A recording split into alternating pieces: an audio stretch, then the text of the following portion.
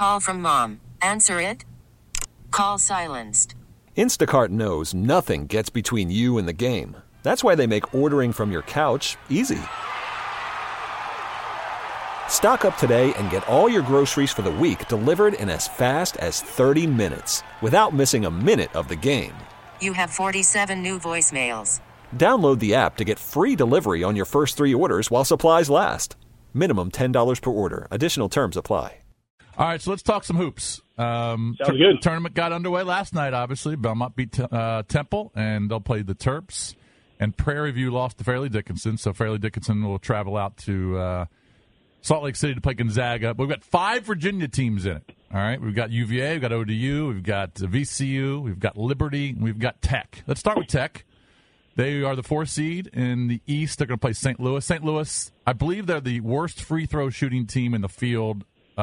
They were second worst free throw shooting team in the country behind Manhattan. You just foul them all game? I mean, they shoot 60%. Think about this. They shoot 60% as a team, St. Louis. They just struggle to score. I think Tech rolls them. But Justin Robinson, what's his deal? What's the update on him?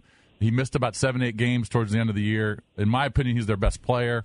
Will he go for Tech against St. Louis? Yeah, he's going to go. Buzz Williams made no doubt about that Sunday before the selection show, announced to put it out there.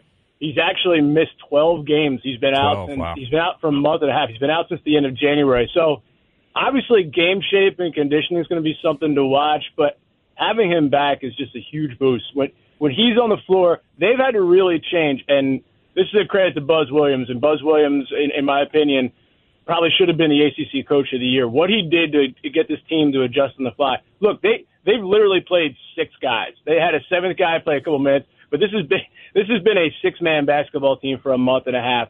And getting Robinson back, they're 11 points better on the floor. Their assists are better. He just runs the point better. And Kerry Blackshear, look, there's a lot. There'd be a great sports debate in Blacksburg, and I won't get into it with your listeners. But Nickeil Alexander-Walker is your NBA talent. Kerry Blackshear has emerged to a guy where it's actually a conversation if he leaves for the NBA. He's played like their best player in the past 12 games. Mm-hmm. But Robinson makes the thing go. And the one thing to watch with Justin is he gets too much into his emotions, sometimes turnovers, fouls.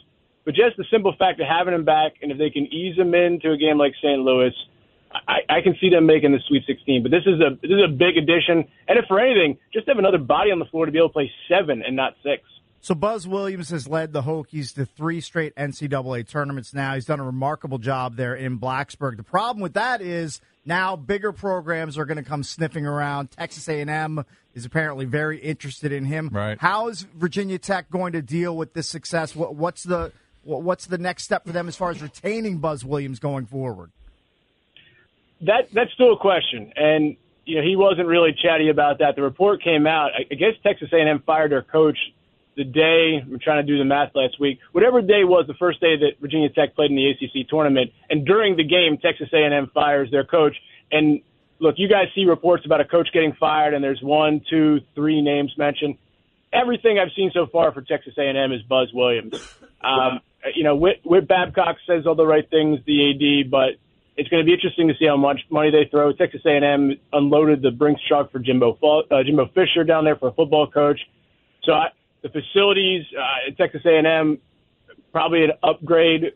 Buzz Williams knows that he's mostly at a football school, and he's done wonders with that program. That program was absolute in the basement when he took it over. So I don't know how they retain him. I know he's been happy there. I know he's got a beautiful home. I know his family enjoys it, but he is a Texas guy. He does have a connection with Texas A&M being an assistant there. So that's a conversation. And here's the best thing Virginia Tech can do is they can keep playing, and they can keep trying to make Texas A&M kick the can down the road to where maybe they have to get a guy and Virginia Tech still playing. Yeah. Well, I think they're going to roll St. Louis. All right, so 2 other teams in the East. Let's talk VCU in Central Florida, 8-9 matchup. Winner will play Duke. This is in Columbia, South Carolina. VCU's best player, Marcus Evans, he's got an injury. Will he go? Look, Central Florida has got the big kid, Taco Fall. He doesn't do much in the center. He's just a big oak tree. But VCU can't shoot the ball from threes. They're one of the worst teams in the country in that. They want to get to the rim, slash it up a little bit. I like Central Florida in this matchup, especially with the injury to Evans. What are you hearing there? I believe Marcus is going to play. Let's put it this way. If we had to do the NFL injury report, I would list him right now as probable. That injury, I don't know if you guys saw it in that game in the ASUN tournament, but I thought, everyone thought it was an ACL. And to hear him scream, but to find out it's a deep bone bruise, look, this kid's a tough dude. He's come back from 2 Achilles injuries in 2 years. Wow. He's a quick healer. But I do have the same questions. They're going to clog up the middle.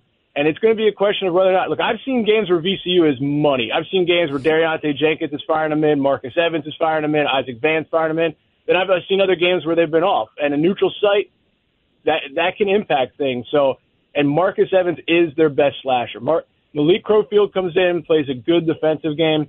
But Marcus Evans, there's a reason he's a first-team A-10 player. And I imagine he's going to go, but the question is, how much can he go? Because everything that I've understood about the deep bone bruise is, how much pain can you play through? And you guys know, look, if you mess up your back, your mind is on it. You're feeling like garbage.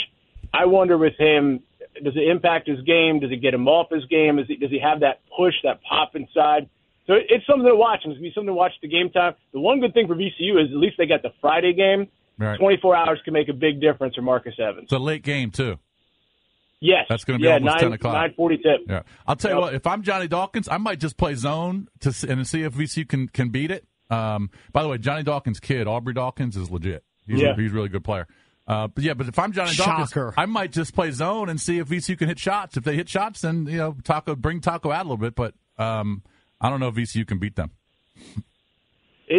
Look, 8-9 matchups are 50-50 games, and this VCU team is tough. But Marcus Evans there's a reason he got first team A-10. There's a reason that he gets a majority of minutes at the guard position.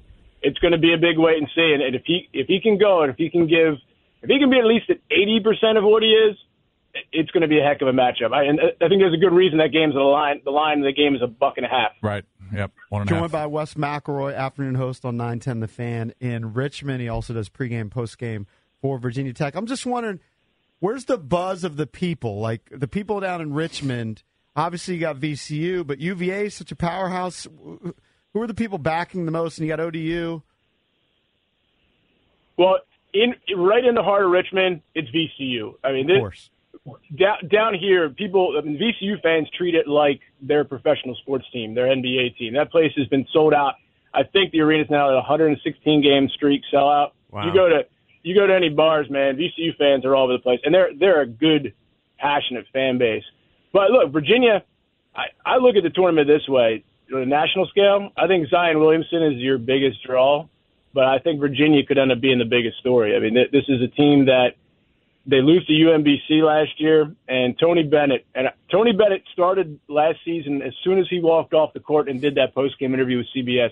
They couldn't have handled it better. This is a Virginia team that has owned it. Like I love people in life who own their stuff, they own their baggage. They've owned it from the get-go.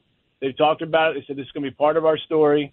They had to go to ACC Media Days in Charlotte in the same arena where they lost to UMBC. They had to stay in the same hotel that they stayed in when they lost. So they've owned everything, and they've never snipped at the media, stopped asking about it. They've worn it.